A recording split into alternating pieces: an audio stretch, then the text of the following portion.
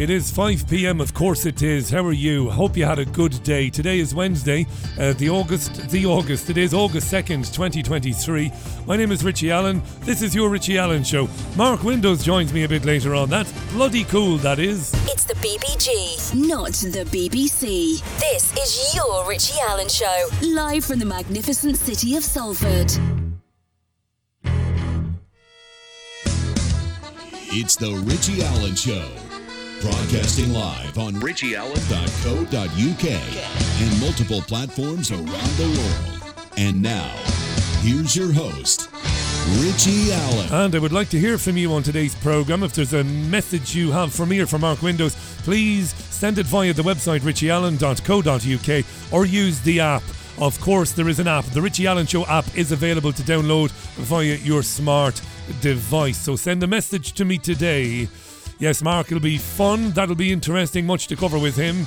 And while I think of it, because I might forget to mention it later on tomorrow's programme, I will be taking your telephone calls, your WhatsApp calls and your Skype calls tomorrow. So keep that in mind, please. There are memes on Facebook and on Twitter with all the details, and on the website too. So tomorrow, your calls, your WhatsApp calls and your Skype calls with Mark Windows today on today's programme. That's sure chippers. Yeah. I'm in better form today than yesterday. Yesterday, I was under a bit of pressure because I had some workmen here doing work and it needed a bit of supervision. So I didn't mention anything yesterday, but I was a bit, a bit kerfuffled when I got on air. But it was a nicer, calmer, more relaxing production thing today. So I'm in much better. I mightn't have sounded like I was kerfuffled yesterday, but it was a mad day yesterday. I want to say hi to Catherine, by the way, who's in Texas and who sent a message through the app saying, "You are the same age as my oldest son," and then says some very nice things about this radio show. Catherine in Texas, fantastic. Thank you for that. She asked me about the P.O. box for the programme, which is relatively new. And if you are overseas and you'd like to send me a letter or even some support for the programme via the P.O. box, yes, you do need to use the address, which can be found on Support Your Show on richieallen.co.uk. It says Support Your Show on the banner. You will get the P.O. box address, but if you're overseas, it probably does help to put UK. So the BBG, P.O. Box 749, Salford M5 0SD, and then United Kingdom if you're overseas. So thanks very much, Catherine in Texas. And she heard about the programme a year ago, and she's been listening ever since, and that's very kind of her to say. Now, the Ireland football women, the women who play football for Ireland, lost to Australia in the World Cup. By the way, the World Cup for women is in Australia and New Zealand, joint hosts this time around. So the Irish women went over there.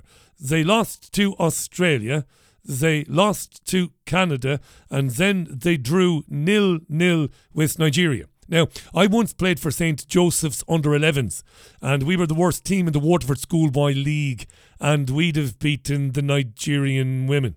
Ireland are shite, right? Not to put too fine a point on it. Shite. In the Nigeria game, the Irish captain, God bless her, had a row with the manager, who's a Dutch woman, God bless her, during the game. During the game, she had a row with her manageress. The captain, she lost it and told the manageress to make some substitutions, basically throwing her teammates under the bus. Girls. Ireland's World Cup couldn't have been any worse.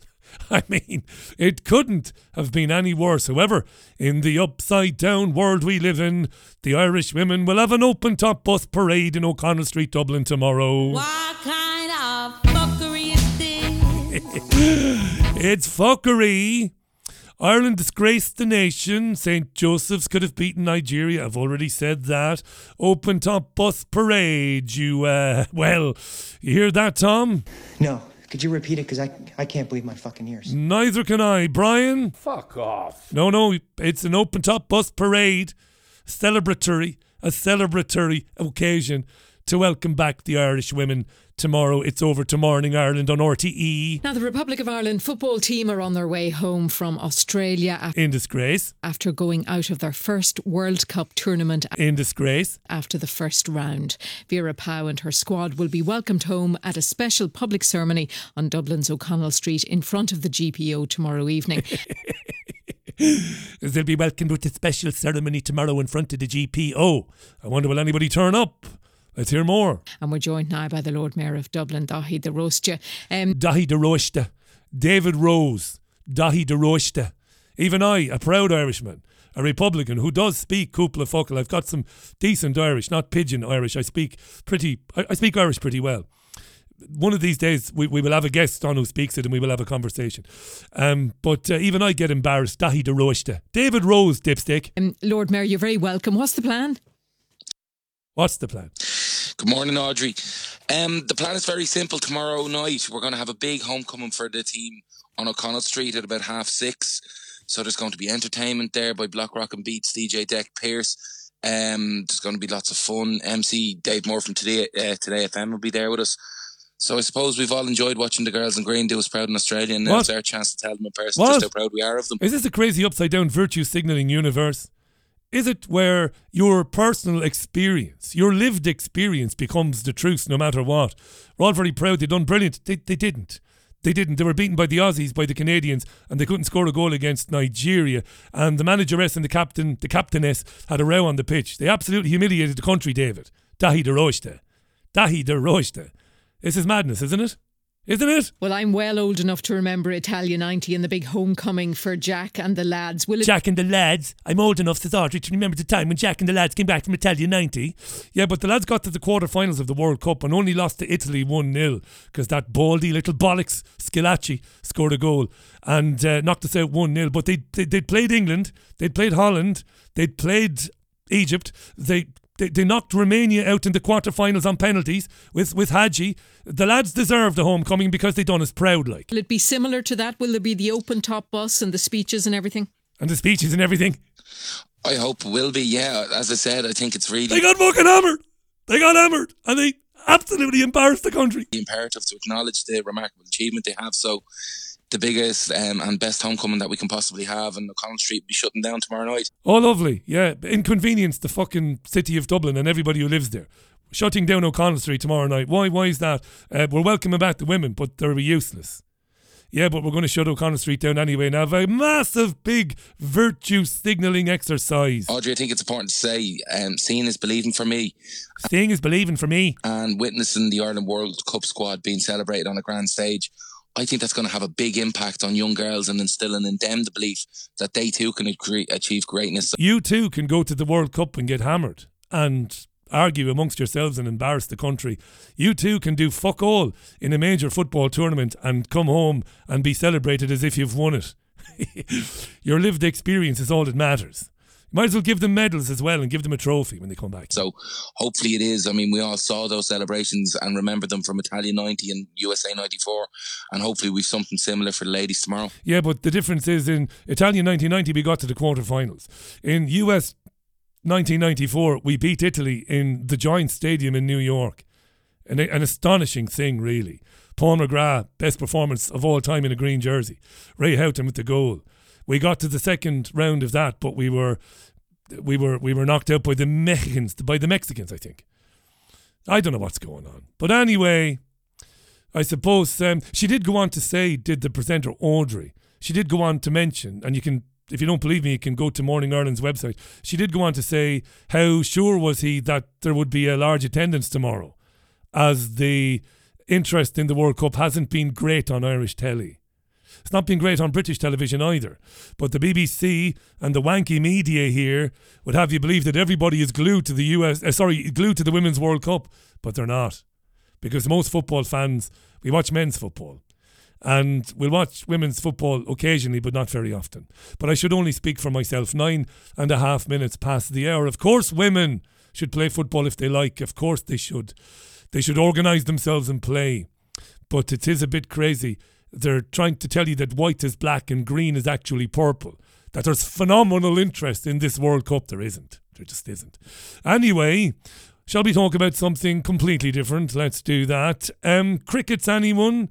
So after you've come back from O'Connell Street tomorrow night after paying homage to the failures in green, you might be a bit peckish on the way home. Supermarkets are selling crickets, not just in Ireland, but in the UK too. And a cricket provider, a woman who provides crickets to the supermarkets, went on Times Radio to talk about crickets and why crickets are lovely and nutritious and we should all be eating them soon. We're a small company which were producing, farming and cooking with insects. We've been serving them in a couple of the biggest shopping centres in London. We had like a 100% success rate. Everybody that tried them liked them. Okay, this is just guacamole, so avocado and peppers and tomatoes. She's given the presenter guacamole and peppers and tomatoes with some crickets mixed into it. So this is like when the future missus gave me frogs' legs to eat. Now, she didn't cook them herself. She didn't catch the frogs, kill them and cook them. We went to a restaurant and she said, go on, try the frog's legs. Go on, be brave. Because I'm never brave when it comes to trying new food. I'm a bit of a coward. But I said, go on, sure, I'll have them. But sure, you might as well have been eating, I don't know, I was going to say something terribly disgusting there. I'm glad I censored myself. I could have been eating anything. There was so much garlic in the dish, in the sauce, you know? So that's what's happening. So here's some guacamole with some tomatoes and some peppers and whatnot. And in there are crickets. She gives this to the Times Radio guy. Yeah. And crickets. Crickets. Yeah. Hey. Yeah. Quickamole. Quickamole, yeah. Quickamole. It'll catch on. Quickamole. What do you think? Wow.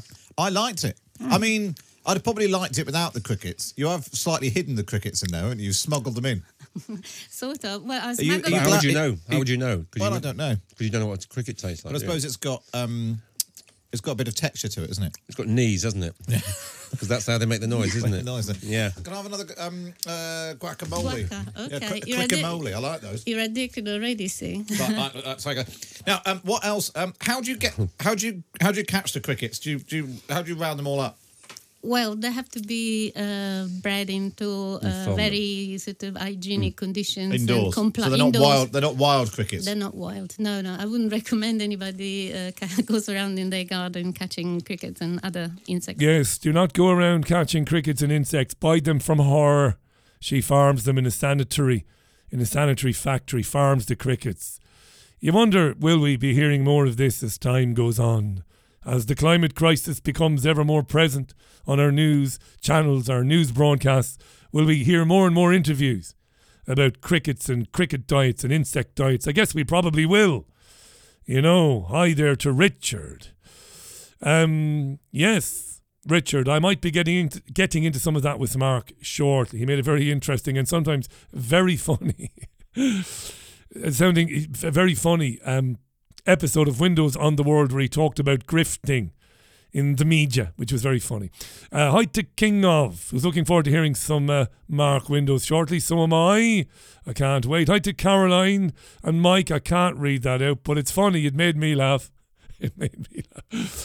Chris was on to say, Kabbalah Chris, Richie, a comment about the alcohol tax. I'm a truck driver for Bargain Booze. 25% of our drivers have been made redundant 2 months ago because off licences are closing left, right and centre. I fear the new taxation on booze will make things worse. I'm probably going to be looking for another job soon, unfortunately. I'm sorry to hear that, Chris, because by the tone of your message, it sounds like Bargain Booze might be a decent company to work for. But, being a driver is a bloody good skill to have. A driver of trucks. I don't imagine you'll be looking too hard for a new gig, pal, but all the best with that. Yes. Why?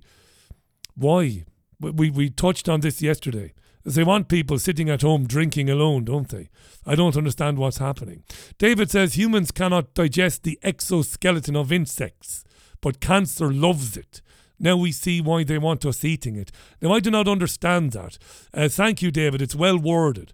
Are you telling me is that if we eat the exoskeletons of insects, we will not digest them and we will pass them next time we go to the loo? And then you're telling me that the exoskeletons of insects are possibly carcinogenic? Is that right? Would you mind sending me something where I could read something about that, please? Isabel says, on the national French radio station today, it was announced that insects and chicken farming have exactly the same environmental impact.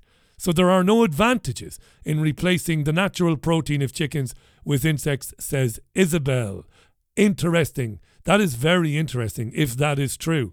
I'm sure Isabel did hear this on the radio. But if the if the carbon footprint of farming insects is pretty much equitable with farming chicken, well, that is interesting, isn't it? But it's going to be all eat your insects. Shut up and eat your insects.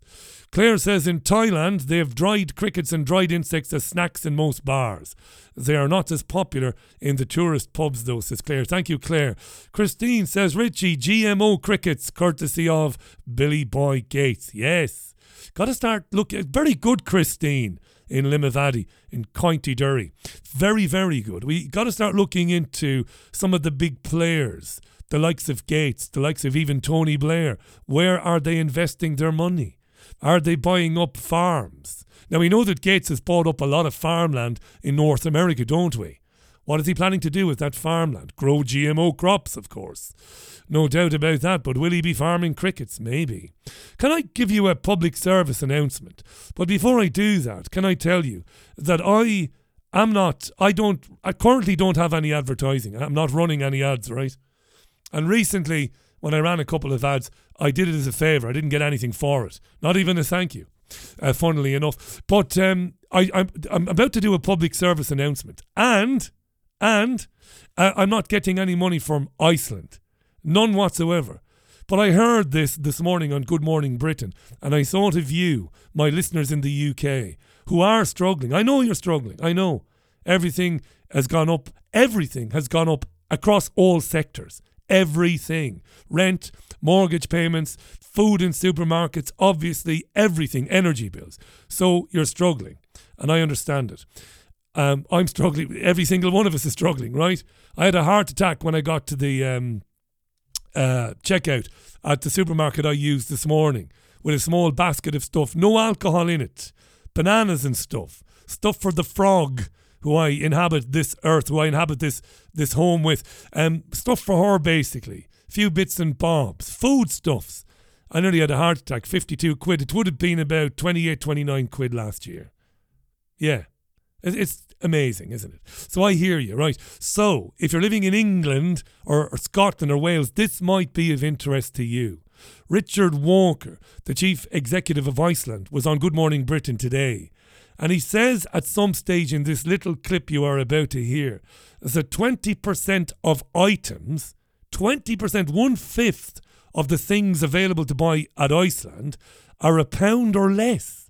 And some things are being sold for 1 penny. Again, I've not been asked to play this clip. I get nothing from Iceland, but this might be of interest to you. Great that you can buy. This is Ed Balls, by the way, introducing this. Yeah, I know, politician on TV. Yeah, acting as a journalist. Yeah, I know. For 1p, chocolate, bacon, chicken. Let's start again. Ed Balls. Great that you can buy for 1p, chocolate, bacon, chicken nuggets. But as we said, there's lots of our viewers will think, is this a bit of a gimmick when you're announcing such big profits? 50-pack chicken dippers today. A different deal every day for 1p. No, look, we're investing. This is serious. We're investing £500,000 every single week because our customers are really struggling through the summer holidays. And as a business, you mentioned record profits. We're not actually making any profit. We're investing it all back into the business. And this is part of a range of initiatives that we're doing to try and help our customers when they need it most. But you did tell the city that you are expecting to make your biggest profit for 10 years. And if you can make your biggest profit and spend £500,000 on cheap products, why don't you spend £1 million and have slightly smaller profits? Well, We're not making any profit. We're making more cash this year, and then we're spending it all on the business. So we're statutory profit, we're not making any.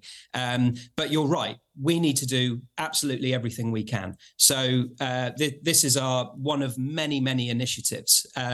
We now have 20% of our entire range, which is a pound or less. I mean, that's astonishing if that's true. And that they're taking a financial hit to kind of help their customers go through this, what they're calling a cost of living crisis, which is bullshit. That implies that it's accidental, that it's just bad luck. This is obviously a manufactured crisis. But 1/5 of all items on sale for £1 or less. I mean, it's important to know this if you're really struggling at the moment. Every Tuesday, we give 10% off to anyone aged over 60 in our shops.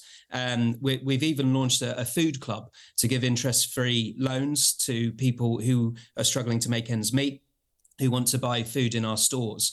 Wow.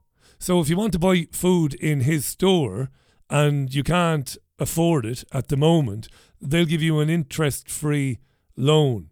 An interest-free loan. So you borrow 100 quid's worth of food, you've only got to pay them back the food. There's no 220% APR. Again, I have to say, I am not doing this on behalf of Iceland. I'm genuinely gobsmacked here. We now have a mix and match deal across thousands of products in our store, where you can buy products for, absolute market-beating prices. And we've now slashed over 600 lines in our shops, which is part of this £500,000 investment. But you're absolutely right. We need to do more. We're working day and night to do more, and we're trying as hard as we can because our customers really need it at the moment. It's interesting, isn't it? If you watched Joel Bacan's The Corporation film, which had a cinema release in 2004, 2005, you are obliged to the shareholders. Chief executive's job is to make money for the shareholders, effectively, of any company or corporation, and not to do anything which would have a negative impact on the share price of the company or on the company's bottom line.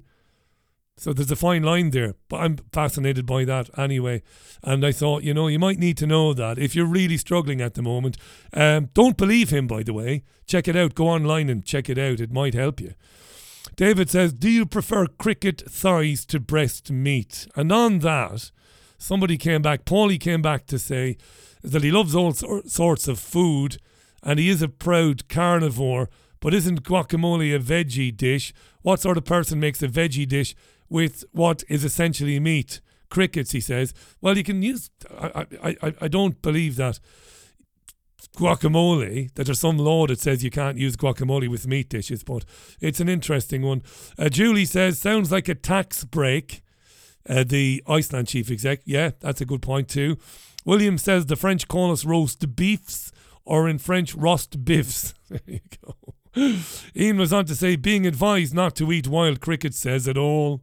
Wild boar, wild cows, wild chickens, wild ostriches, no problem, but only eat our trademarked mass-produced crickets. Not suspect at all, says Ian, 23 minutes past the hour. Thank you, Ian. And I've not gotten into Donald Trump and the indictments because I just don't care.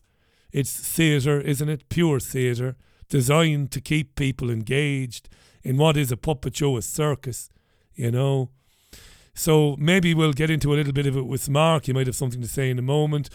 Robbie came on to say not only food gone up, but the portions of the food have shrunk. So they're increasing the prices of food, says Robbie, but the portions are getting smaller. Well observed, Robbie.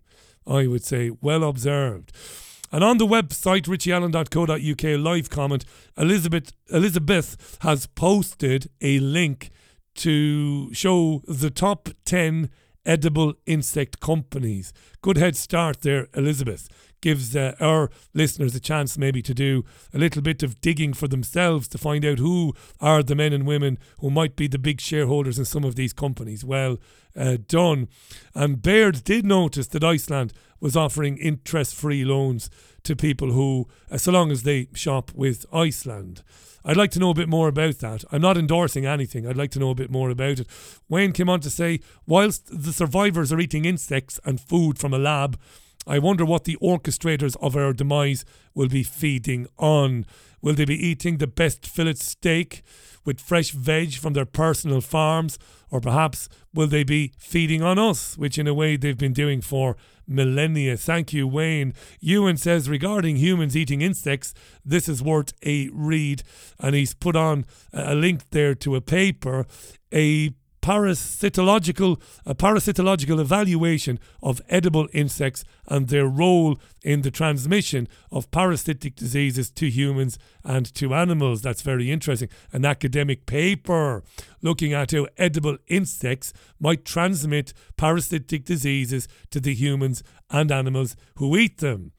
Melanie says, it's like being a Geordie being presented with eels in London. Says Melanie, I get that, Melanie.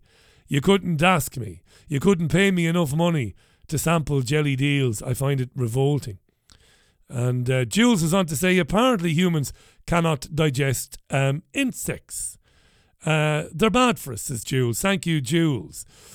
Okay, it is 26 minutes past the hour. It is time for a tune. This is the Richie Allen Show, broadcasting live on richieallen.co.uk, Fab Radio 2 in Manchester, and of course, on the app. There's an app for the programme. Download it wherever you normally get your apps from. Please do. This is Wet Leg.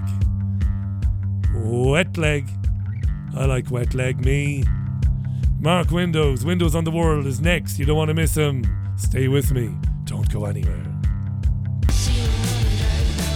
That is music from Wet Leg. The song is called Too Late Now. The Richie Allen Show. 29 minutes past 5 o'clock this Wednesday. Had to think about that. Bin day. Hey, Salfordians, bin day tomorrow. It's the black, the pink, and the brown bin. That's right. That's important. I have to remind myself, really. Let me welcome back to the programme an old and valued friend of mine. He wears many hats, you see. Musician, public speaker, researcher, journalist, broadcaster. Windows on the World is a must. It's a must watch, a must listen. You get it on his website, windowsontheworld.net. It's on Spreaker as well. It's a real pleasure to welcome back to the show my pal Mark Windows. How you doing, Mark? You well? Hi, Richie. Great to be back on. That's great to have you back, pal. Do you mind if I ask, whereabouts are you at the moment? Because I know you're travelling around. Well, I just got back from the UK a while ago, and I'm in Bulgaria. You're in Bulgaria. I love it. Yeah, we talked about Bulgaria, didn't we? Off air some time ago, and you know how it might be an option for certain people who might want to get away from the madness, or at least for the time being anyway. There's a few things. I watch you regularly. I do. I don't say that to everybody I interview because I would be lying because I don't have a lot of time, but I always watch your programme. I watch it on YouTube or I watch it on the website. And I want to talk about a recent episode you made shortly because it made me laugh, but it was also serious. And, you got into some very serious themes. But I'd like to throw a few things at you, observations that I've made over the years, particularly recently, phenomena that driving me a bit mad, really. Isn't it really interesting how radio stations and television stations have appeared on our skyboxes? Now, I know you're not in the UK permanently anymore, like GB News, like Talk TV and others. Isn't it interesting, Mark, how many sitting MPs are being handed their own television and radio programmes and getting to interview people from their own parties about news items of the day? Isn't that an astonishing thing to behold, really? Well, yes, and it's really like a form of infiltration and gatekeeping. That's really what we were talking about in that particular show, that it doesn't really matter which side of the political spectrum these people are on. It's all been absorbed into this communitarian system now. And it's something, as you know, I've been talking about a long time, but the whole thing about the media now is it's completely absorbed, including the alternative media. and we'll come to that. Yeah, the point I made when David Lammy was given an LBC show, and you and I see things similarly when it comes to politics, we always have. Doesn't matter, left or right, it makes no a bit of difference whatsoever. The House owns the parties, and that's the way of it. So in case anybody is listening because of Mark and they're new to me, I'm neither left, neither right. I haven't voted in a general election since 2002. That's the truth of it. So, but when Lammy appeared, I thought to myself, what an insult, Mark, to the populace. What an insult. The media basically said, not only are we not going to hold these people to account, but we're going to replace journalists with these people and give them free rein to say whatever they want and then go back to Parliament. I mean, it's real. Amy Winehouse would have said it's fuckery, isn't it, really? Well, it's absolutely the culmination of this whole new system that's been brought in. So in other words, they don't need these agents of change and these people to infiltrate anymore. The infiltration is complete and the media is completely captured. And talking about people like David Lammy, well, he's just parachuted in there. He's not even really a politician, in my view, because he's just there to tick boxes. And he's useless, actually. I think the man is completely useless. I've actually tried to communicate with him when I was in Tottenham. And of course, I suppose tarring them with the same brush is all you can do. But I've never found MPs to be any use at all, apart from the odd thing like you might have a mistake on your council tax bill or something like that. I've never found them to be of any use at all. You have an excellent grasp, I think. It's through, I'm a journalist and an interviewer. I'm not a researcher. And I learn much of what I understand is going on from people like yourself and not too many others. You have a real understanding of where things are going and where humanity is headed. And a question I was asked to put to you last time you were on, Mark, but I never got around to it. And this is pure guesswork, really. The likes of Lammy and others like him on both sides of the House of Commons, even the Lib Dems and the SNPs, how many of them do you think understand what you understand? How many of them are cognizant of where things are going? I would say absolutely none. And those that have an inkling put on their blinkers and forget about it.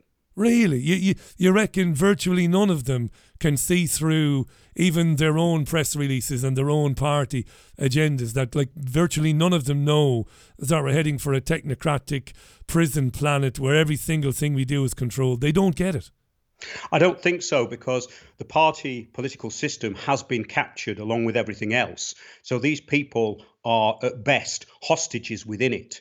And we know what happens to people who speak out. They get lambasted from all sides.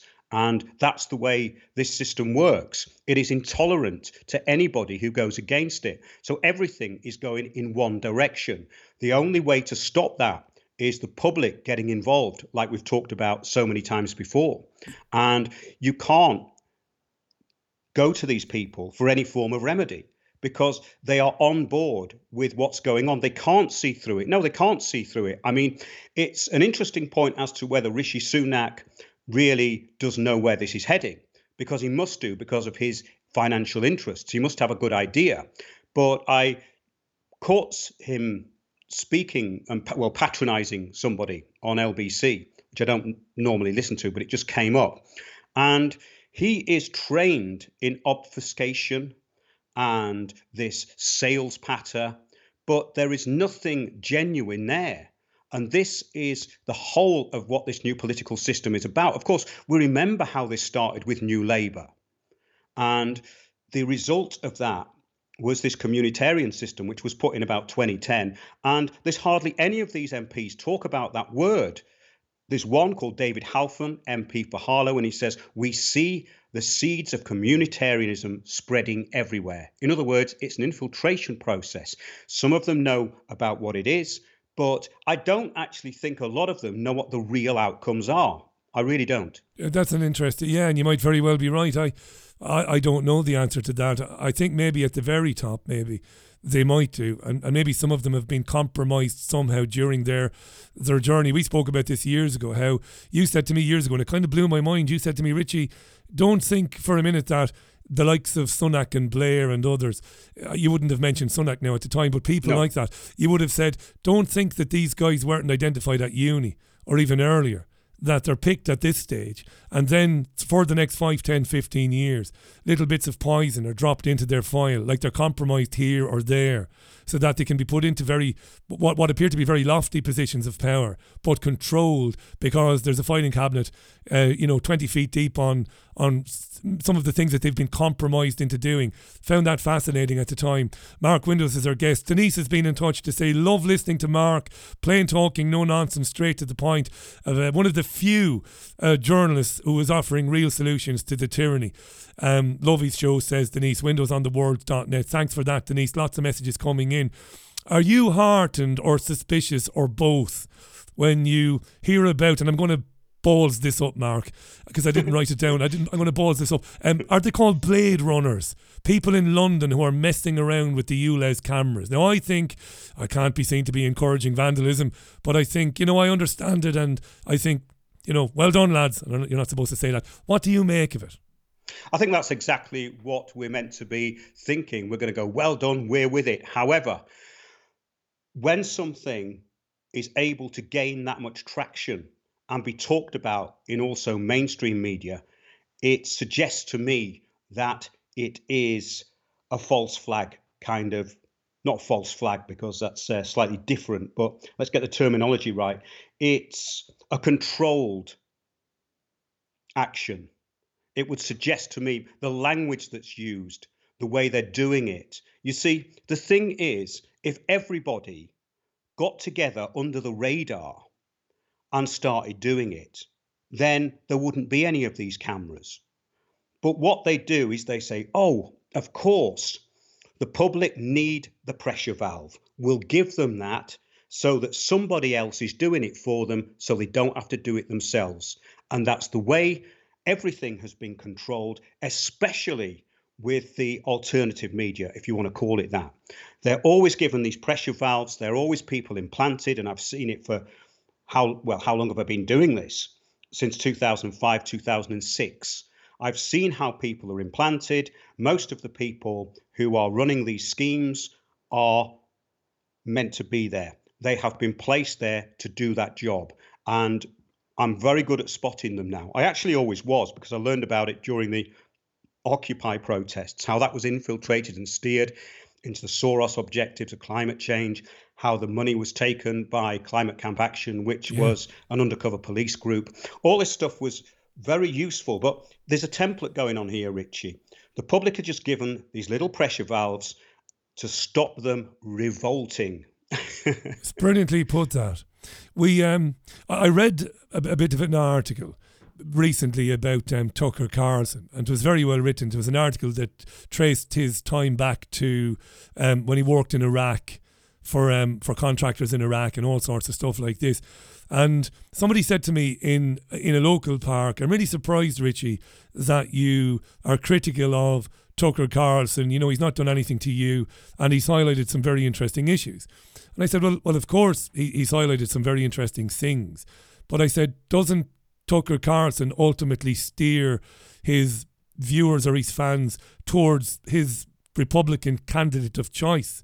Do you not understand why who've kind of been saying the same thing on my shows for many, many years, why I don't believe we can achieve anything through the electoral system? So Tucker is a perfect example of what you just described there, a pressure valve. Give the plebs, as they might see us, give us some place where we can go, where we can fall in love with somebody because they agree with us, and we then believe that they're going to do something about it.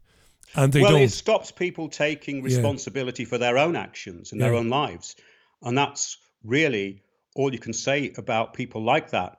I mean, the thing is, really, it's not what these people are or stand for. It's what people believe they stand for. And if they believe they stand for what they are saying they stand for, and people are actually on board with that, well, why don't they take action themselves? Proper action and actions which are going to be useful. And as I've always said, everything to do with globalism is local. It's all on your doorstep. Yeah. So this is what I've been trying to say. And what people do is they get swept away on nonsense, which is of no importance whatsoever. And the reason I made that show called The Conspiracy Grifters was because over the past few years, it's got worse and worse and worse. And now you have these podcasters talking crap with their mates. It's a little grifting circuit. They're all making money out of it. They know what to say and what not to say. And they are just as controlled as the mainstream media. It wasn't always like that, as we know, but I think it is now. And I did make the point that your show, and I did say my show as well, were the only ones in the UK that were truly independent and that were actually doing something of use, because your show is different than mine, but it's equally and as important as anything I put out, because you're giving people a platform and you're not censoring them. That's the point. And all this stuff like GB News, people going about Neil Oliver. Okay, I don't want to do an ad hominem attack on him particularly, but what I'm saying is, what does he know about the system? He's going on about the government. He's blaming this one, blaming that one. He doesn't know the system. So when people send me these videos of people like him or GB News, it's kind of despairing, because I think, well, if you listen to my stuff, you know the solutions. Why are you listening to this stuff? It doesn't make any sense to me. Yeah, because they'll steer you. I mean, I just to be devil's advocate here and to be fair, I don't know what motivates somebody like Neil Oliver. For listeners who don't know who he is, he worked, I think, for the Beeb at one stage years ago. I think he was a historian, and he did some very good shows on history. Right. I'm not singling him out. I'm just saying that the point is that you can listen to this, Richie, going over and over again. It's a loop that goes nowhere. It's absolutely pointless. Oh no, I know you are not. Yeah. I know you aren't attacking him specifically. Yeah. I know that. No, I'm just wondering if maybe a guy like that. And I don't know. And first of all, I've got to put my hands up. I don't watch his program. I don't watch any of that stuff. But he might be a guy who might be beginning to figure it out. I mean, we'll know, won't we? Because if he is, he won't be on that network for much longer. But it's interesting, Mark. They did ask some interesting questions, and this is what I can't get my head around. Like, they did put it out there that the jabs might very well be harming people, and I wonder why they were allowed to do that. Well, there has to be a pressure valve for everything, Richie, yeah. Because obviously they were harming people. I mean, it was in the government's own statistics, so it's only a matter of time before that trickles out. So what these people do with this system is they give you an outlet for that. But let's take it a step further and look what they're doing with the public inquiry. It will fizzle out, go nowhere like they always do. That's another energy harvesting exercise to keep the public on board, say, oh, one day they're all going to be found out. And then, of course, they go on about this nonsense of Partygate as if that matters. So you always get trivia and nonsense, and they never get to the single most important point. Well, who did it and why? That's the important thing, and how do we react to it? Those are the only things we need to know. The rest of it, it's a bit like the 9/11 thing, Richie. People going, oh, was it mini nukes, nanothermite, or was it this, or was it that, or was it mixed with these? And, none of that matters. No, it because doesn't. The whole point is, who did it and why? That's all we need to know. Doesn't matter anymore. Remember, over the years. It's like doctors who I get sent these things, Richie, and they have a Skype meeting every week, and they have someone who's probably known within this big conspiracy circus at the top end, of course, and they discuss COVID ethics. Can you believe this? Amazing. And I actually sat there with one of these people who puts this together. I told him about this whole system, and they wrote me out of the whole thing. Not that I was interested in going on it, but they had idiot after idiot after idiot on there who didn't know anything about the way it works, and they're still doing this. And I wrote to this doctor, I said, in 6 months' time, when you're worn out, you will appreciate this letter which I've sent you. And I put it into windowsontheworld.net. It's an article called The Enablers of Apathy. And that's what these people are. because they're going round and round in circles, discussing the problem, but never discussing the solution. Yeah, I remember quite a few years ago, it must have been 2011, a journalist in Boston coined the term the Truther Industrial Complex.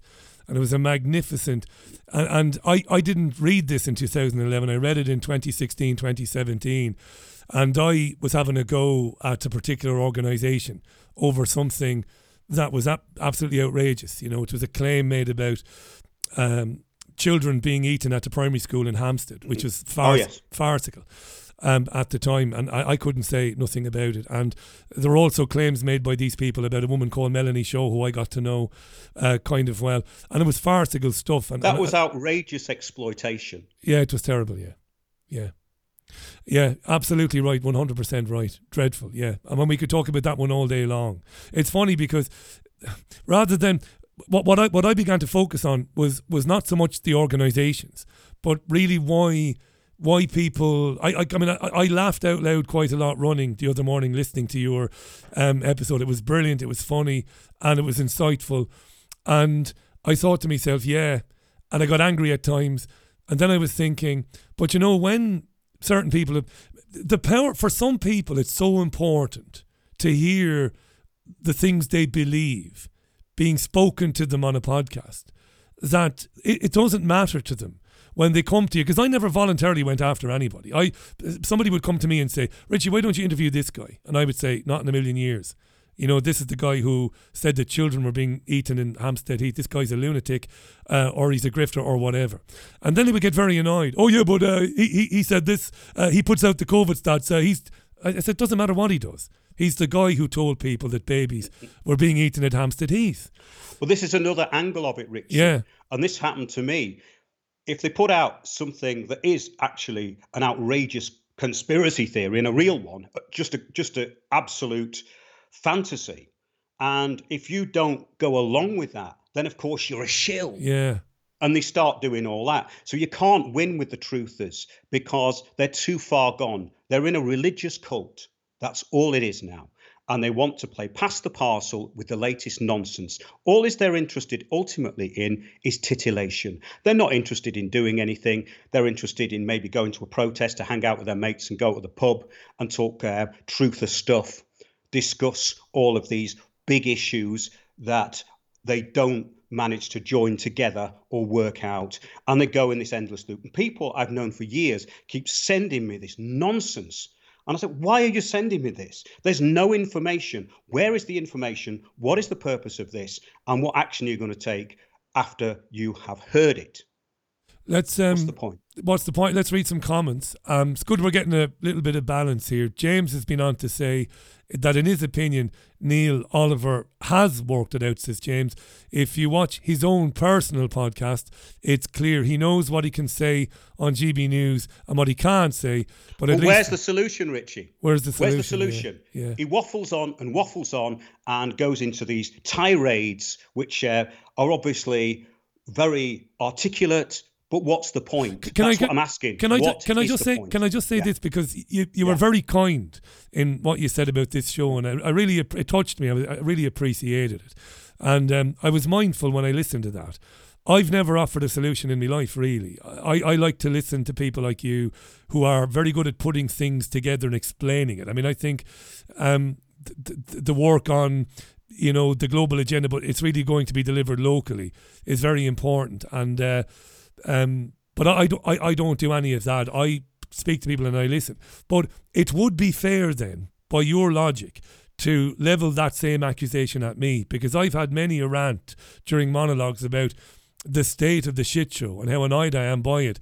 But I don't really offer any solutions to my listeners. Now, maybe I'm doing that by speaking to somebody like yourself, but I don't, so maybe it might be a little bit unfair to Neil Oliver, maybe, to say you should have solutions. I mean, if he's saying, no, I think it's what people conceive it to be, Richie. I'm not even talking about him. Yeah. I'm talking about the stuff they're putting out when people send it to me is off target. And I've been pointing at the target for 15 years, but then people will say, oh, he's really woken up. Woken up to what? Well, everyone wakes up in the morning. But unless you have worked this out, then it's just going to be a talking shop, which is fine. But what we were getting at was the way that this sort of alternative media has just turned into a sort of the People's Front of Judea. Version. The People's Front of Judea. That's what it is, isn't it? Absolutely. Do you remember that scene? Do you remember that scene when they're sitting there and the woman comes? When I was listening to you the other morning, I channeled that. I just belly laughed out loud. Yes. When you were, because that's exactly what the grifters are, really. So they're sitting there talking about nothing. And Brian, poor Brian, is up on the cross, and the woman comes in and says, "Listen, we can actually do something here. We can actually achieve something. Let's go and get Brian." And they all look at her like she's crazy, laugh at her, and then they go back to talking about how shit everything is again. Yes, absolutely. You're absolutely right. I detected, as much as I laughed, real frustration in you, because it's happening. This stuff is happening. And it's a train wreck, isn't it? And it's a slow motion train wreck. And you've been, when I say banging on, that's not in any way to be derogatory, not in a million years, but you've got the bullhorn to your lips for more than 15 years. And it's like, and you're watching people rearranging deck chairs on the Titanic. Well, I'm also watching them being led like donkeys, and I don't mean this to sound patronising. It's just that the whole thing is really simple. That's why I wrote that series, The Protocols of Power. I was doing shows last year about how to tackle all these low traffic neighbourhoods, which are obviously going to be reframed and renamed, because once something becomes unpopular, they change the name of it. But the point is that we gave them how the absolute method to stop the local consultations and to outline this. All it needs is people in different cities up and down the country to do this and not get taken over, because all of this stuff has been infiltrated and taken over, unfortunately, like you were saying with the camera thing. It's all controlled, and people will never get this. And they go, "Oh, stop being so negative." I'm saying, no, I'm being extraordinarily positive. I'm trying to make this simple so it works, because I'm only interested in stuff that works. And those shows I did last year, and it's in an article called How to Oppose LTNs and Local Councils on the homepage of Winners on the World. There's a bullet points of how to do it. And there's also an interview I did with Madeline Hunt, who was around during the times of the Solidarity Movement. She was in it with her brother, and they knew what this system was, and the system that's coming in Britain, which has been coming in for quite a long time, which is based on Marxism, but it's called communitarianism. They knew that system. The system that they're imposing is really simple. So it is frustrating when people are going all over the place and they're not focusing on the solutions. The solutions are actually very simple, and the solutions are available to everybody. They just have to start taking action. Jonathan Stone is in Ireland. Hi, Jonathan. He says, "Richie, I was surprised when GB News had one big live show about the people harmed by the jabs, but there wasn't much of a follow-up. It seemed that the live show was just bait for all the vaccine hesitant, who they then fed with stories about Harry and Meghan for the next 2 years." It's exactly what you said, Mark. So they bait in people. Oh, look, GB News is taking on vaccine injuries. And then they don't really do much afterwards. And next thing, it's all bashing Harry and Meghan, bashing whatever is popular to bash at that particular moment. But what about following up with some of these people and their relatives who died when they were jabbed? That's a very good point Jonathan makes there, you know. It's another issue. Sorry, Richie, No, you go ahead. While I'm thinking of it. There's this thing, this COVID tapestry. I was talking about it to someone the other day, and it's all about the damage that was done during COVID. So why don't these people who are talking about vaccine injuries or have lost family members in hospital or have suffered through this whole charade, which it was, it was real in one sense because people reacted to it, but the way it was played out and the impositions that were used were all out of the World Health Organization manual from 2007. They've been planning it a long time. And that was an audacious attempt at a silent war. But the point is, this COVID tapestry thing, if people all over the country threw in their stories and their objections and inundated it, because this is meant to be for all the people that suffered during COVID. So people should actually take control and start going for that. That's just a small thing, but I was talking about it to someone the other day, and he said, well, there's an MP that could get involved, maybe Andrew Bridgen, because he's stuck his head above the parapet. Why doesn't he get involved with that? Because that could actually unite people. Of course, he's going to be attacked. Anyone who does this is going to be attacked, but you have to know the manoeuvres that are going to be made against you. And this is the problem, that people are still far too trusting. They don't understand the system. They don't understand how insidious it is. And these things can be countered.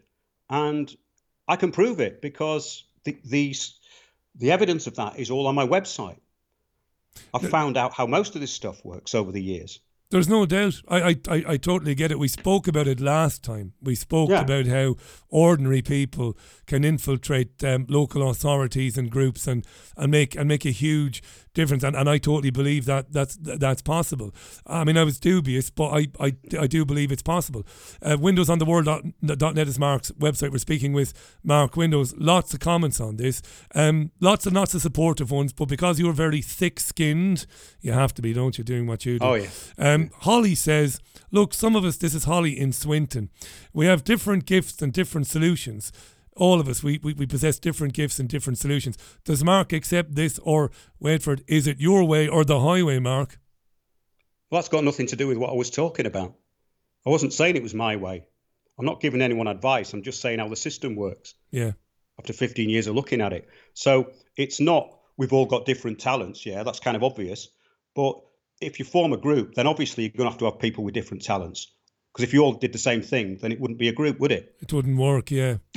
Absolutely. Yeah, don't understand that. It's 90 seconds to 6 o'clock. It's your Richie Allen Show live on the usual platforms. Mark Windows, my old pal. 10 years now I know you, more or less, isn't it? I think so, yeah. Yeah, about 10 years, yeah. Mark and I worked at the People's Voice in London back in 2013. And I'm glad to still know the gentleman. He's on with me for another half an hour, a little bit more than a half an hour. Thanks for all your messages, by the way. A lot of love for Mark Windows on this programme today. Paul says, I've read the Apathy Enabler article. Very good, he says. Can you ask Mark if he is familiar with the work of Eustace Mullins? Well, Mark, you mentioned him, didn't you? In the Eustace Mullins was probably the best researcher in so-called alternative media ever. And I kind of get very sad about the whole thing when I think how it's ended up, because he was a pioneer. He was writing books on vaccination, on how the world was run, and the Federal Reserve, and he ended up being completely derided. And I think he died in some old people's home in America. But he was an amazing man. And those are the people that gave me inspiration to be a journalist, to actually research. Because when you have people of that caliber, that really is a high bar. And we haven't got that bar anymore. Eustace Mullins was one of the greats, definitely.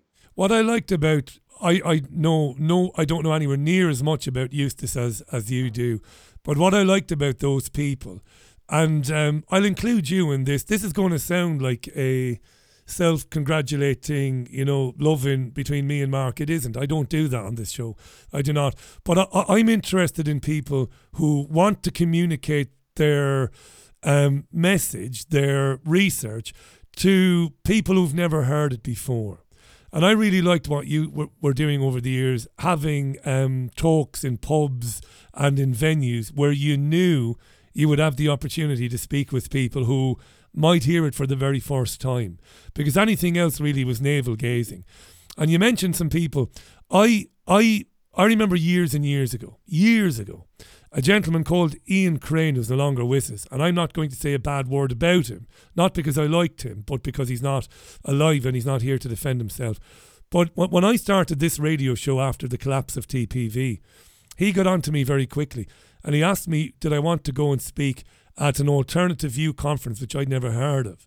And I asked him to explain it to me. And when he did explain it to me, I didn't mean to offend him, but I said, but isn't that just a bit like Comic Con? And he said, what do you mean? But I said, isn't it like Comic Con, really? I said, aren't you setting up, the speakers are basically celebrities, aren't they, in the alternative media? And you're basically inviting people who've heard these speakers before and who know what it is they say and believe to come and pay money to kind of meet them. Isn't that just a waste of time? And he didn't like it very much, and he asked me what did I mean, and I said, well, first of all, I said I'm not a researcher, so I'm not going to be standing up and talking to anybody. But if I did have all that information, I would only be interested in speaking to a room full of people who thought I was barking mad or completely thought that it was absolute tosh, because that's interesting. That's where you might get to, move people or give them a, no pun intended, alternative view. And he didn't like it. And that was kind of that. And they were very suspicious then thereafter as to why I wouldn't join in and take the money and go and do the speaking and all of that. But that's a big deal, that. And you mentioned this on your show last week or the week before when you did it. I only heard it at the weekend. When you talked about how money is a big thing in this independent media kind of circus, interviewing each other, bigging each other up, attending each other's talks, and whatnot. And ultimately, it all boils down to what you said, kind of giving people a kind of a pressure valve where they can go, it's okay, somebody else is looking after it, when really they need to get up off their arses themselves and do something about it, ultimately. Well, exactly, that's the whole point. Yeah. That I know the whole essence of the thing now has become just this sort of talking shop and backslapping and nonsense, and they actually think they're doing something. But the point is that the shows that I put out, some of them are on history, but the whole of it is like a bigger picture which comes together to explain things in a very simple way. So I've been explaining the system for, say, 15 years. What I was trying to say with that point earlier on in the show was that people who talk in these talking shops, they never offer the solutions. And I got to a point of thinking, well, do actually people want solutions? Do they actually want solutions? I was questioning it because I couldn't really work that out. And now what I see is this circular sort of chat room that goes nowhere, sort of doing pass the parcel with the latest distraction. Do you know what I believe? Can I just briefly interrupt you for 15 seconds? I'll tell you what I believe. The grifters, the ones who turn up to the Julian Assange protests and make sure they're seen. Because they've always got to be seen, glad-handing people and posting images of themselves online at protests and stuff. And sometimes they give talks in Leicester Square, so they don't amount to anything. This is a money thing. It is grifting. Of course they don't want any solutions. I mean, these people could never have been well-known or famous without this, because they wouldn't be talented enough, or they wouldn't have any skills, or there wouldn't be anything about them that would be remotely watchable or interesting to most people. So of course I think you hit on something really important there. No, they do not want an end to the tyranny that we discuss on programmes like this, and you do on Windows on the World, because then they're nothing then, are they? I mean, they're ultimately exactly nothing. it. Yeah. They are enabling the whole thing. And I think your point about those AV conferences is absolutely spot on, because if you look at the latest one, we had a bit of a giggle about that. Yeah. And it's just turned into this kind of mindless new age nonsense, which is even further back than it was when it started. So my point is that the alternative media hasn't gone forward, it's gone backwards. Loads of comments on this. Andy agrees with Mark regarding the solutions, but someone like Oliver on GB News might be of use purely by giving the normies a kind of a little bit of a shake initially. This might lead them ultimately to finding people like Mark Windows and others. So that's an interesting point. James says, sorry to say, but very few people have ever heard of Mark Windows or Richie Allen, so they won't hear the solutions. You have to have a large audience to wake people up. The GB... No, you don't. No, that's rubbish, because the people with large audiences don't give solutions. So that's just a nonsense. What you have to do is you have to do the work yourself. It doesn't mean listening to someone who's got a big audience. It doesn't mean listening to GB News, because they are never going to give you a solution. No. You're going to go round and round in circles. It's a bit like people who watch the Jeremy Kyle show every day when that was on. They get addicted to it. It's the same thing. You're addicted to what you want to hear, and it keeps you from doing anything. Yeah, he finishes by saying, and I disagree with what he says, he finishes saying that GB News was stopped by Ofcom, and this is why the vaccine injured shows disappeared and Mark Stein was removed. But that's pathetic, James. If the GB News editorial team felt strongly enough about the vaccines hurting people, they would stick two fingers up to Ofcom and they would go on the air every night and talk about vaccine injuries. That's what somebody who's a real journalist would do. You wouldn't be scared off by Ofcom. So I disagree with James. Well, if people can't see through GB News, then they are doomed to go round in circles. And this is counterintelligence.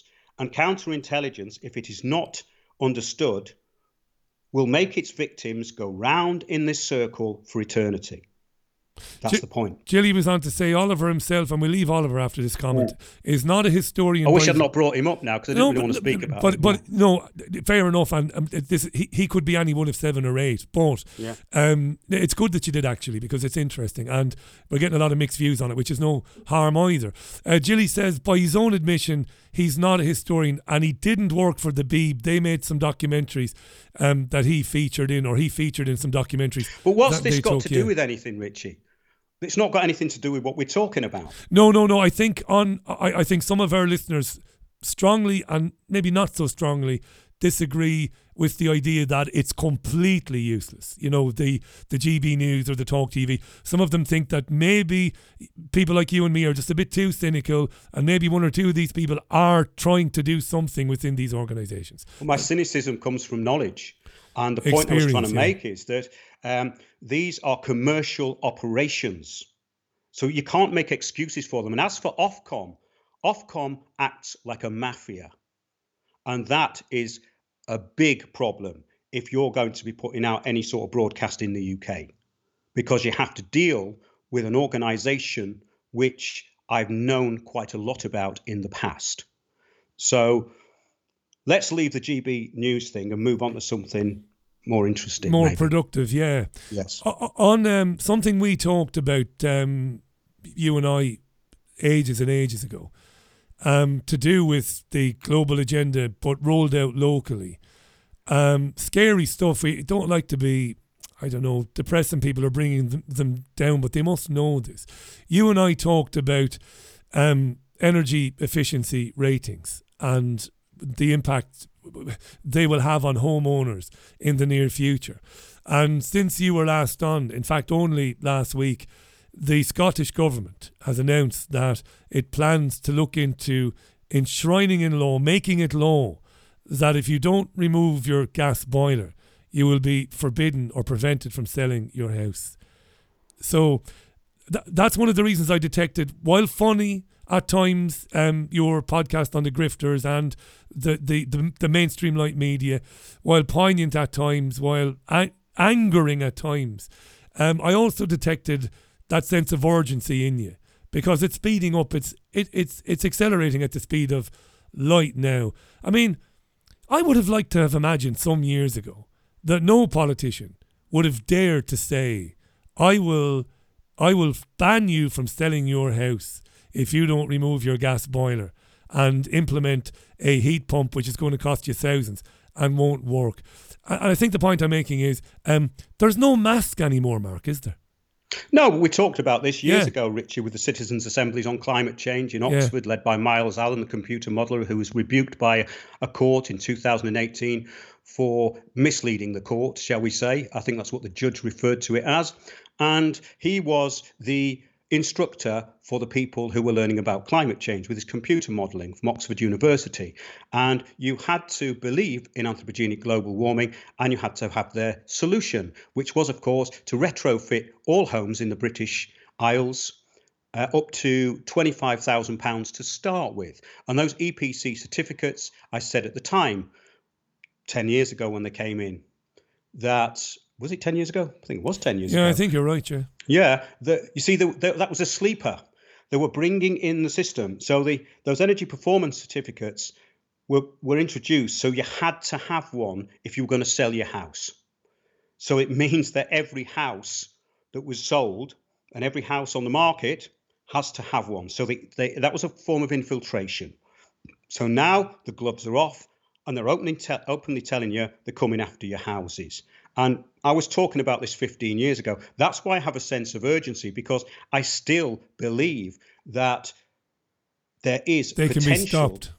To stop it. But while people are talking about nonsense, it'll never happen. No, it'll just continue to accelerate and accelerate. Yes. That's right. Yeah, I mean, my own personal solution there is, I suppose, like there's nothing to hide. I can say it.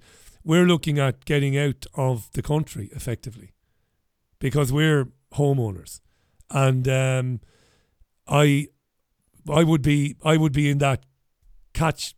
I would be in that trap, Mark, I suppose, whereby inevitably when the English government, when the British government says, yes, we are going to ban you from selling your home, I'd be trapped in that situation. So my solution, I suppose, would be, and I might get criticism for this now, why don't you stay and fight? Well, look, first of all, I'm Irish. If I'm going to fight, I maybe should be fighting in my own country. But all of this is being rolled out everywhere anyway. But we're looking for rural solutions elsewhere. Would you believe that? Of course, Richie, Yeah. but I was suggesting this such a long time ago. I don't want to sound like I told you so and all that to the listeners. That's not what I'm saying. It's just that over the years, we've talked about this, and in a very focused way. And all the shows we've done have given these solutions. So I think what it is that now I've done it all. It's all there. The information is there. People just have to take action.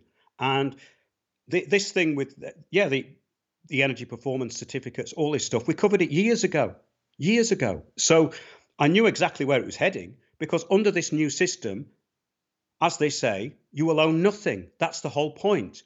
But it's worse than that, because you will have everything taken off you. That's what this is about. And I understand the system. I've been studying it for years. So there is no point in kind of making small talk about it anymore and circling around the issue for popularity, because it's too late for that. That's really where I'm coming from now. So when people say, oh, I'll listen to you and Russell Brand, I said, well, don't listen to me then. Because if you're listening to that, you're wasting your time. Mark Windows is on the line, windowsontheworld.net. Yeah, I totally understand that too, absolutely. Mark believes, and he has shown how this can work, that people can infiltrate local authorities and city and county councils, and that by doing that they can make real change and enormously slow down this agenda or obliterate it. I am very open to that, having listened to you, but I know you divide people when you say it, because people say, sure, the parties have loads of money, they'll wise up to it pretty quickly. There's always somebody who's got a spoke to put in there and say it's not maybe not as straightforward as you think, but you're convinced Richie, of this, aren't you? System, I have to say this, the system they're imposing is absolutely simple. There is nothing complicated about what these people are doing. People skirting around the issues is the problem. The solutions are already being done and tried. In places that I went back to in Devon, there are people forcing local councils into exposing themselves, and they're getting the information out to the public. They're calling for referendums, and there has been votes of no confidence. This is stuff that people can do very easily. It's on your doorstep, and you've got no excuse now, because they're coming for everything you've got. So what are you going to do? Are you going to sit there watching your favourite podcasters telling you how terrible it is and how corrupt the government is, or are you going to take responsibility? That's the question. And that's what it all boils down to, doesn't it? At this stage now, how many more times can you be told that there is an agenda coming in which will leave you penniless, potless and completely controlled? How many times do you accept that before you actually decide that I'm going to take part in some meaningful action against it? Absolutely. It's so difficult though, because the programming is that strong and that successful. And something I said to you before, which sticks with me, which keeps coming back to me, middle income people, people who were never rich but were never broke, got on, 2.3 children, the job, the holidays, Mark. The government has never come to their door in the past. They've never had to deal with the state. They've never had to deal with the old bill. They've never seen the bad side of it. And those are the most difficult people to convince that there's a train coming down the tracks, because they've never had any negative dealings with the authorities, if you want to use that particular They want term. to keep the blinkers on until the last minute. Yeah. As we know, that's not going to work. Yeah. And saying that it's the government is a bit of a mistake. The government are just a channel for these policies. Delivering the agenda, so they're really nothing to do with it. And the more people focus on the minutiae of detail of politicians, the more they're off track.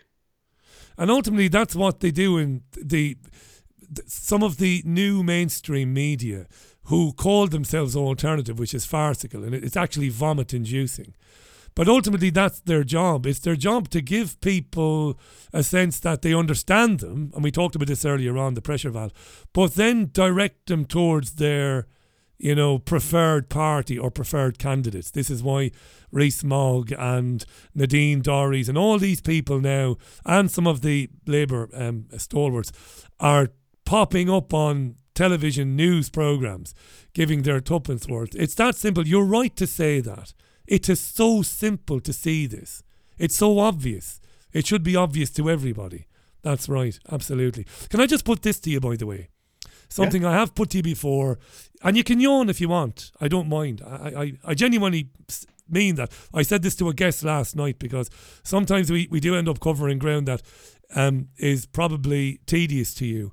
But I do have to say this, because I believe this to be really true. There are people who are lazy. There are people who are blinkered and they want to leave it to the last minute. But I'm going to tell you something else, my friend.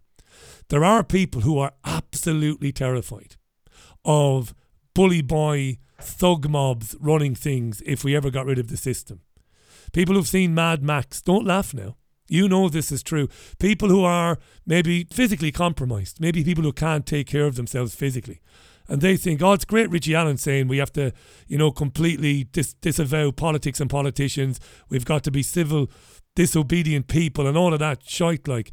But who's going to look after us when the strongest... Well, the solution is to go back into their system while you still can. Because even though law and order has been completely eroded, it is still there. There's a little nugget of policy and law that these people have to adhere to. So you have to make them adhere strictly to their own rules. And that is a very good way to start, because these people are acting beyond authority. And technically, they're not allowed to do that, but it's up to you to point it out, because while you're sitting at home watching the telly or whatever you're doing, they're down at the town hall and they're working on the next stage of the project. And this project has been planned a long time. And these councils are now unitary councils. They are conglomerates of councils. I was talking about this about 5 years ago. They've all joined together to give you less access to any kind of what they call local democracy. What they call local democracy is the propaganda that they put out. Communitarianism is an imposition from above masquerading as the community, but you're not the community. And that's the thing to remember. You're in Bulgaria. By the way, folks, it's Mark Windows. You know that. windowsontheworld.net. Check it out. If in the unlikely event you haven't heard Mark before, I'm sure you have, check out the website. There is a tranche, really, of evidence there, of information, of interviews, of podcasts, talks Mark has given over the years. Check it out today. Something has gone right out of my head now what I was going to ask you next, and it was important to our conversation. I'll come back to it. No, okay. I've got it. So you're travelling in Bulgaria. Now this is very interesting, because Bulgaria is a country which escaped from behind the Iron Curtain. So people in these countries, I like to think that people in Bulgaria, people in Poland, in Romania, they might see this sooner than people who've grown up in Ireland or the UK. Have you seen any evidence of that? Oh, absolutely. People in these countries go about things in a completely different way. In other words, they'll say, yeah, we'll do that, and then they'll just do what they want to do. Because the thing is, in the UK, people are so into authority, and they're so scared of authority, that they will actually grass each other up. That's part of this system. And that's, of course, what these people saw through communism. So they're very suspicious of anything like that. But there's great examples of getting around the system here all the time. And everyone does it. I mean, that's the point. This country, I think, was communist till 1988. So there's still memories of that, and you can still see the signs of it everywhere. Now, the reason I travel is because I can live really cheaply here. I can get on with work, and I like the nature. That's why I travel. I like natural surroundings. I've found that Britain, everything's been closed off through Agenda 2030. You can't camp anywhere, you can't park anywhere, you can't do anything. So these countries are still like a bit of a wilderness, really, compared to the UK. Hasn't a judge just repealed a law that banned wild camping in Dartmoor? I think I read that recently. That's one little bit of positivity to introduce to this. Not a bad thing to hear that. I mean, I just find it preposterous that anyone could think they have the authority to tell an Englishman or an Englishwoman that they don't have the right to camp in the wildlands of the country. But some judges repealed some law, so you can camp in Dartmoor now, as long as you clean up after yourself, I believe. But that's really interesting about Bulgaria. And you mentioned that people, so they say, yeah, and then they go about it their own way, and they have their little ways and means. Have you any examples of that? Well, for instance, they have elections here. And on an election day, you're not allowed to drink alcohol. And I don't drink alcohol generally, but I was out with some friends, and the restaurant owner says, "Well, Mark, you can't have wine today. It's an election day." So what he did, he brought back a tumbler full of wine and an empty Coca-Cola can. That's called getting round it. If you did that in the UK, the pub manager would say, "Well, if I do it for you, I'd have to do it for everyone, wouldn't I?" Yeah. Do you see what I mean? I do. You know, that's very funny that we witnessed some of that mentality when we were in Spain. Yeah, so it's not particular to here. It's just that, I mean, I've driven over to Greece and Turkey, and Greece and Turkey are great. I drove through northern Turkey last time I had to leave this country, and it was wonderful. And people think in a different way. I got really fed up with the compliance in the UK, and also banging my head against a brick wall and all the nonsense that was being kind of put around me. So I love being in nature, and the whole thing, Agenda 21, is to take you away from that, all on the back of a fake environmental project. What a cheek. What an absolute cheek these people have got. The audacity is the only thing they have. The rest of it falls apart. And of course, the climate change, religion is all they have to glue it together. I'm surprised you didn't burn to death in the climate catastrophe in Greece during your time there. We're lucky to have you. Wonderful. Wonderful. I don't mind 35 to 40 degrees. Quite comfortable. Yeah, the things they get away with saying. And you'll have seen the maps. Aren't the maps on the weather forecasts hilarious, aren't they? The orange and red maps. It is ridiculous. And then you ask them, well, when did the record start? And they say 1940 for that particular bit of information. And then, of course, you've got these two publications in the UK that are the main programming machines, vehicles for the agenda, which is The Guardian and The Independent. And their stories are laughable. But it's not laughable in one way, because these people who are writing this nonsense actually believe it. So that means that they are part of a very dangerous cult. The climate change cult is very dangerous, and the globalists know it. All they're doing is getting the population to turn on each other over the biggest scam in living memory, if not human history. Because I don't think there's been a scam like the climate change scam ever, because it affects everybody on the planet. There's never been a tyranny like that. All on the back of, you save the planet and we'll have it. And very simple plan. And it's the most easily debunked. And when I was in what I call regular or mainstream radio, my politics, when I did have politics, were on the left. So I would have voted for the Socialist Workers' Party. I would have voted for Sinn Féin. There was a party called the Workers' Party. So I voted on the left, sometimes the Labour Party in Ireland. And, you know, even people that are reasonably bright, I'm not the brightest guy in the room most of the time, but I'm reasonably bright. They were able to sell me in my late teens and early 20s on the climate crisis by basically convincing me that it was a right-wing agenda, you know, to deny it, you know, that basically the right are destroying the planet and making it warm. And, you know, lefties are good people and we don't want to let that happen. And I was suckered into that. And yet you look at how easily it is to pick it apart in a few sentences. But the actual programming with these people is extraordinarily deep. There was one, I won't mention his name, but I did a show about him called The Big Green Ego. And he suggested, or more than implied, that I was part of some right-wing think tank. He said, I've come across people like Windows before. They're straight out of Tufton Street. And I thought, what the hell is it? What's Tufton Street got to do with it? So I looked up Tufton Street, and of course it's where the Global Warming Policy Foundation is. So they make this assumption that if you're going against this pathetic narrative they've got, that somehow you're getting paid. Yeah, you're an infiltrator or something. This is like what the Truth or Industrial Complex do, but I mean, this is what they do as well. It's incredible, isn't it? Yeah, it is. It's absolutely bizarre, really. And again, so easily explained for people. Mark Windows says again, we got Mark for a couple more minutes. Look, in the couple of minutes we have left, the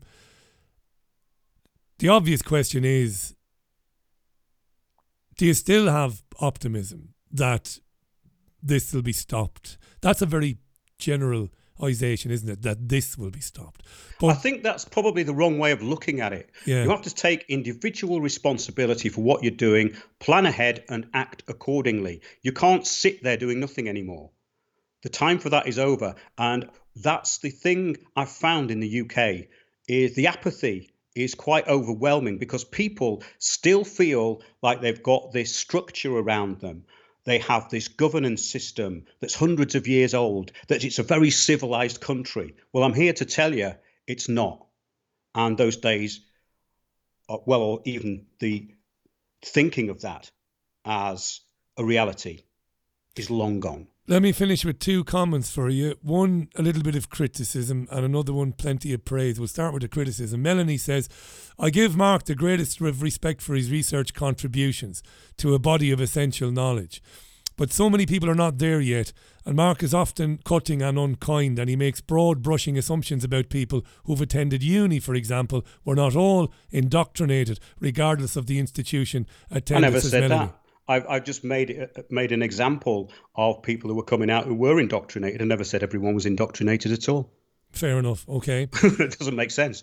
How can I say everyone's indoctrinated? And look, I could read out dozens. There's many people here saying, love listening to Windows on the World. Don't miss it. Thanks to Mark for what he's doing. I hope he has continued success in Bulgaria on his travels. Loads of them. Wishing you all the best.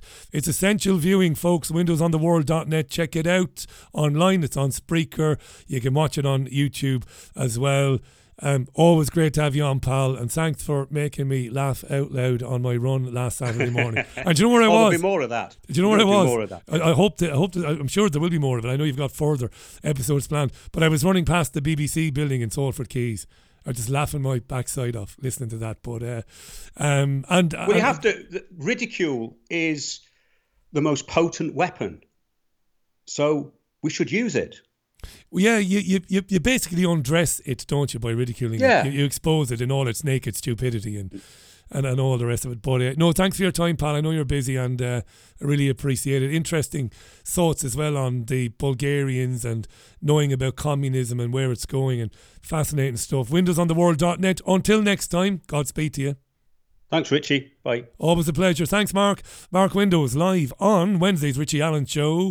WindowsOnTheWorld.net. Mark's on Twitter as well, but I think he might have been frozen out of his Twitter account. I haven't seen a tweet. Not that I use Twitter much myself at all, really, but I haven't seen a tweet from him in quite the while. I think I'll take a tune, dear listener, and when I return, I will read your comments. They are legion, but I've not got a tune lined up. Because I was listening to Mark, you see, it's time. So I've got, go on, Violent Femmes then, why not? Violent Femmes and Blister in the Sun for you. And then your comments on the Richie Allen Show, which is live 28 and a half minutes or thereabouts to 6, to 7, to 7. Yeah, the Violent Femmes on the Richie Allen Show with me, Richie Allen. Ask not what the BBG can do for you, but what you can do for the BBG. Support the Richie Allen Show now at richieallen.co.uk. And the time is 26 minutes or thereabouts to the top of the hour. Thank you for your messages. Hey, Jenny, she says, I was talking to a couple of people today. They were convinced that farm animals are contributing to global warming. I said to them, but there have always been animals. Then they said that there are more animals now than in the past. I said to them, there are far few animals than there used to be. Just take lions as one example. There used to be millions of them, but now there are just a few thousand. They're an endangered species. They stared at me, says Jenny, as if I was from another planet, and then decided they had to go. I know we are all different and I shouldn't get frustrated, but I can't help it. But you shouldn't try to help it. You did the right thing, Jenny. The thing not to do is to be rude. But the frustration is totally understandable because it is happening at the speed of light now. These things are coming in. You know, we won't be producing any more diesel or petrol cars in 2030. That's 7 years away. The Scottish goon Humza Yousaf saying, if I pronounced that wrong, incorrectly, I couldn't give a shit, to be honest. Humza Yousaf saying that they're going to ban people who refuse to change over from a gas boiler to heat pump. They'll ban them from selling their homes. I mean, this is tyranny. It isn't in any way glib, in any way to compare this to Nazi type behaviour. It is absolutely totalitarianism, this. You know, I used to fantasize listening to I still do sometimes. These people should be, and I'm not advocating this because I genuinely do not advocate violence except in self-defense. If you're being attacked physically, yes. If somebody's trying to take something from you, yes, of course. Do what you need to do. But these people, you know, I tarred and feathered them, know their names. And as Mark Windows quite correctly pointed out a moment ago, this isn't the brainchild of Humza Yousaf. Humza Yousaf is an idiot, a useful idiot, like his counterparts in Wales and in Northern Ireland, where they don't have a counterpart, do they, at the moment? Useful idiots, not their ideas. Not their ideas. They didn't get together and decide, yes, let's introduce into law that if you don't do the climate change friendly thing, we will prevent you from selling your house. No, it's somebody else's agenda. Civil servants and think tanks tell these idiots what to do. Who instructs the civil servants and the think tanks and the special advisors? Well, you've got to start going up the chain. You know how it works. I don't need to tell you. This is old hat. Tar them and feather them. You are betraying the people of your country. You are betraying the people who put you in office by threatening to steal from them if they don't commit financial suicide based on a lie that by their very existence they are warming the planet irrevocably. By your existence, by your going about your business, by your driving, by your living, you are irrevocably damaging the planet. So therefore, you must commit financial suicide or we'll prevent you from selling the home you own. It is frustrating when this is happening and things like this are happening and people look through you like you just told them, I don't know, the moon is made of cheese. They look at you like you're crazy. I wouldn't worry about being frustrated by it, Jenny. There's plenty to be frustrated about. Keep cool as much as you possibly can. Lucy reckons if people are apathetic, it's probably due to many things, including not knowing what to do and possibly fear. Agreed. Again, I go back to this. I've said this before. The risk of repeating myself over and over again. I've met people who said, what replaces when the system is torn down, Richie? And that is a genuine and I think a very legitimate concern. Who's going to run things? Big, strong guys like you? I'm not that big and I'm not that strong, funnily enough, right? But who's going to run things? Mobs? Is it going to be mob rule? in the vacuum left by the tearing down of the totalitarian states? What fills the vacuum? That is a legitimate concern people have. You know, people who can't look after themselves. And there are lots of people who can't look after themselves. They have to be looked after. That's the essence of genuine socialism, of Bolivarian socialism. The essence is that when people can't do for themselves, all the rest of us, we do for them. Of course, that doesn't extend to locking yourself into your home to prevent giving somebody a cold. That's bollocks, and that isn't socialism, of course. But the socialism at its purest, nobody should want, because they're not as strong, or because they're a little bit weaker, or because they don't have the means, or they don't have the intellect, or whatever. And some of these people say, what's going to happen to me, Richie, if your dream comes through, Richie, and we divest ourselves of tyrannical governments, and governments full stop, who's going to look after me? That's a legitimate question. Does anybody have an answer for that? I'd be very interested in hearing it, to be honest. How would you, speaking of those fears, how would you assure people or reassure people? Don't worry, it wouldn't be like that. It wouldn't be mob rule. It wouldn't be thugs going around in pickup trucks, stealing from people. You know? Peter says, really enjoyed the chat with Mark. The problem with the people in the UK, the normies, is that they don't see the signs of tyranny.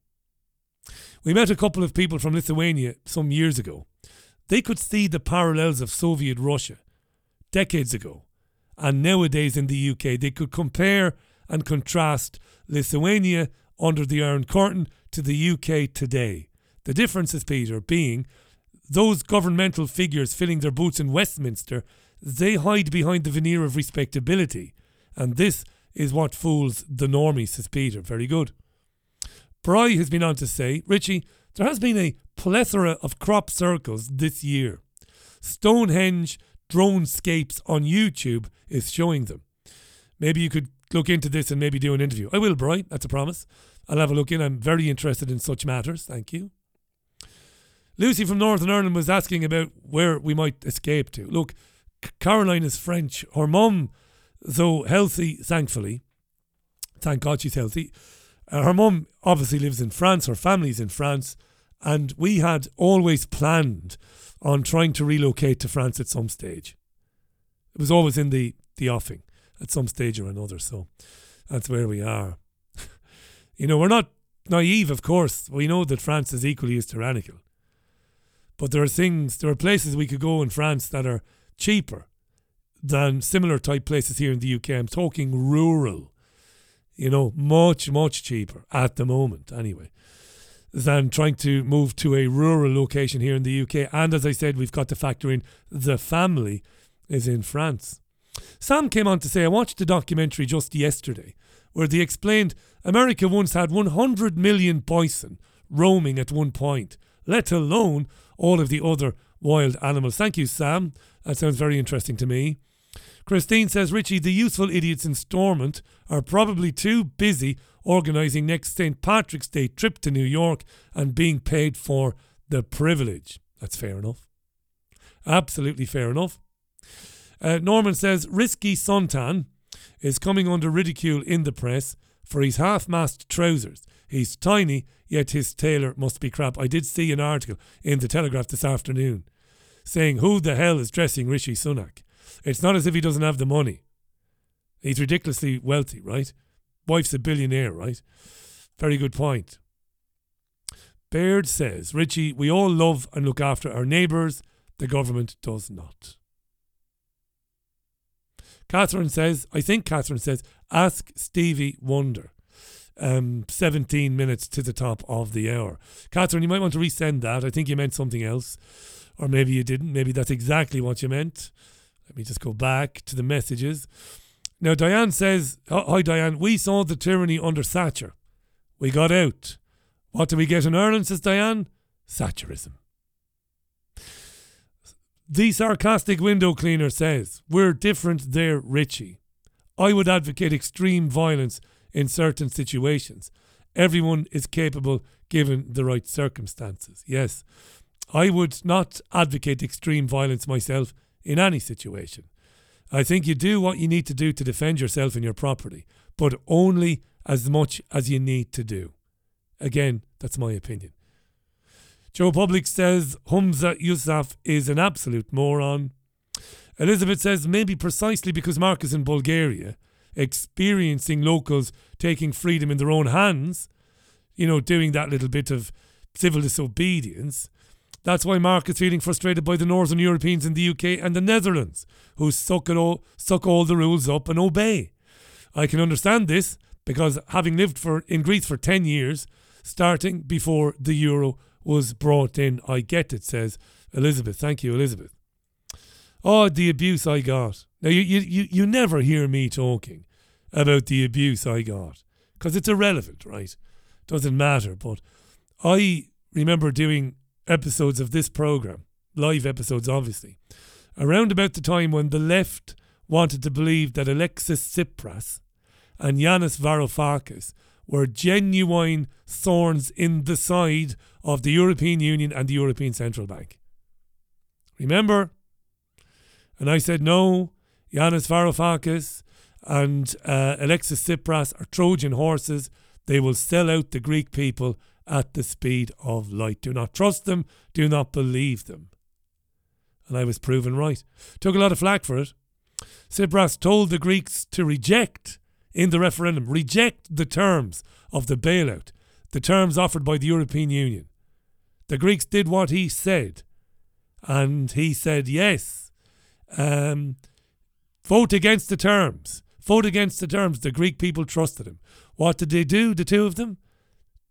Tsipras more so than Varoufakis, but he signed even more unfavourable terms later on. Greek person died at home. One person, we know this to be true, was living on life support in their home. No place in hospital. Electricity was cut off. Person died. This sort of stuff is going on in Greece. Trojan Horse Party came along. New party. Sexy young Alexis Tsipras will stand up to the EU. What he should have done, of course, Elizabeth is maybe thinking the same. What he should have done was walked out of the European Union overnight. Told the Greek people who voted against the bailout terms, and because they voted against the bailout terms, they would have voted to leave the European Union. Forget your articles. Forget your 2-year leaving process. We're leaving tomorrow. We're defaulting on every illegal loan that was given to Greece by the European Central Bank. We're defaulting. You can go and sing for the money. Money never existed anyway. You invented that money out of thin air. And what you got in return for it was you raped Greece of all of its natural resources. So we're defaulting on every loan that you say we owe you. We are leaving the European Union tomorrow morning and we are printing the drachma. And we're going to open the country up again to tourism. It's going to be a lovely place to come. Affordable, cheap. That's what they should have done. I was saying that years and years and years ago. And I was criticised heavily for it. Oh, these are really good people, Richie. They're standing up to the European Union. You know, none of these people ever come back to you and have the courage to say, Jesus, Richie, you were right, you know. Same with the Jeremy Corbyn criticism on this show. The abuse. Nobody ever came back and said, Christ, Richie, you were right, you know. When Donald Trump announced he was running for president, I said he was a charlatan, probably a paedophile. I can't believe it, Richie. He's standing up to the deep state. I can't believe it. Richie, I can't believe it. You're a shill, Richie. They never came back to apologise. Donald Trump proved to be exactly that which I said he was on this programme. They never come back to you. Never, ever come back and say, Jesus, Richie, why did I get fooled, you know? Why do I keep getting fooled? You know? Paula says, I think Sunak is channeling Norman Wisdom with those suits. He might be. Paul was on to say, nice leather jacket though. Referring to Tsipras, maybe, Varoufakis, yeah. Hi to Charlie. Hi, Charlie. Nice to hear from you, pal. Hi to Cookie, who says, similar to the lady in Italy, talks the talk, but is going along with the agendas. Yes, Cookie, that's right. Orban in Hungary, they're all the same. Plants, every one of them. Oh, he's great, isn't he? He's standing up to wokeism, isn't he? And he's taking on the European Union. No, he's not. He is, as Mark said earlier on, he's a pressure valve. Ron DeSantis, pressure valve. Makes it look like somebody standing up to wokeism and gender ideology and queer theory. Makes it look like it. He's not really. Donald Trump, remember, I will have her put in prison for all the terrible things the Clinton crime cartel did. People went, yippee, yippee, yippee. This is brilliant. Hillary Clinton is a crook. Hillary Clinton is an abomination. I'm saying this, not Donald Trump. Of course she is. An abomination. Hillary Clinton. Evil manifested in physical form. That fucker convinced people, Trump, that he was going to do something about her. Now, of course, I didn't believe it. I was saying it from day one, the day he announced. The reality television president. Yeah. The Trump Towers guy, yeah. Yeah, he's going to build a wall. He's going to bring back American jobs from overseas, yeah. No, he's not. He's not going to do any of that. It's going to be a puppet show. Theatre for 4 years. It's going to be absolute car crash television. Nothing is going to happen. More bombs were dropped overseas on Trump's watch than were dropped on Obama's. That's a fact. It's an inconvenient fact to the Trump supporters who still believe that the new indictments against him are because he was QAnon, because he was destroying the deep state. They still believe this shit, you know. They still believe it. This is why Mark Windows is losing his mind. He's not losing his mind. That's a metaphor. This is why he's absolutely pissed off. Because they keep falling for it. Because it's easier to fall for it than to get up off your backside and do something. I get asked the question all the time. You're someone to talk. What have you done? Well, it might be something, it might be nothing. That's up to you. But for quite a few years now, I think I've brought this conversation to people who wouldn't have heard it before. That's been my little contribution. Like I said, you can decide how little or how little importance it is. Or you might say, well, it has some small bit of importance. That was my aim. This is why I had the conversation many years ago with Ian Crane, rest in peace. Who I never had anything against personally because I never met him, but I didn't like him. But the chap isn't with us anymore, so I'm not going to badmouth him. But I said, really, you want me to go and speak to people and get paid for it? But these people, they know this shit. Is there any way you can get me into a room full of people who think that climate change is real, that false flag terrorism is bullshit? Get me in a room with those people. That's interesting to me.